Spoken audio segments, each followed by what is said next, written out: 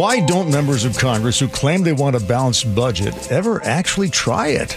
This morning's commentary, sponsored by WaFd Bank. As many of you know, this idea of defunding the IRS fascinates me, especially because it's coming from conservatives. I realize the distaste for tax collectors is universal. Heck, it's even in the Bible. I realize the IRS has its excesses, just like the police do.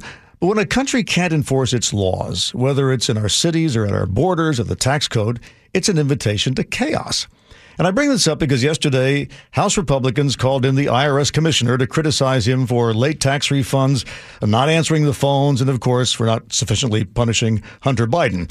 But strangely, it was a Democrat who raised the idea of using the IRS to help balance the budget. Balancing the budget's usually a Republican talking point. But Democrat Jerry Conley asked the IRS commissioner, Danny Werfel, how much legally owed tax money has gone uncollected because of the defunding of the IRS. What is the number you operate with in terms of money owed the federal government but not collected every year? The latest information we have is the gap that you're describing is about $540 billion. Okay, $540 billion a year. Let's take that out, as we often do, times 10 years.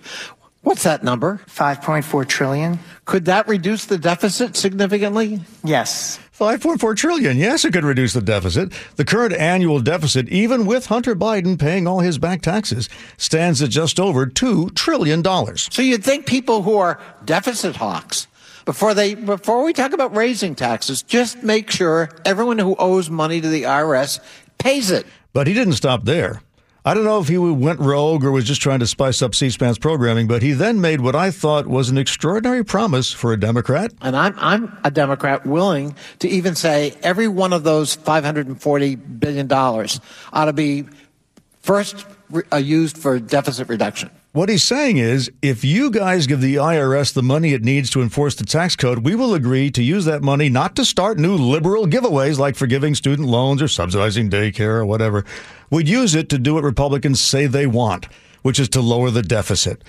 Now, he may walk that back, but he hasn't yet. So wouldn't it be great if, say, a candidate for speaker took that deal to stop this unproductive government shutdown charade in exchange for a promise for Democrats to use unpaid taxes recovered by the IRS to reduce the deficit, followed by a group hug and warm, fresh donuts?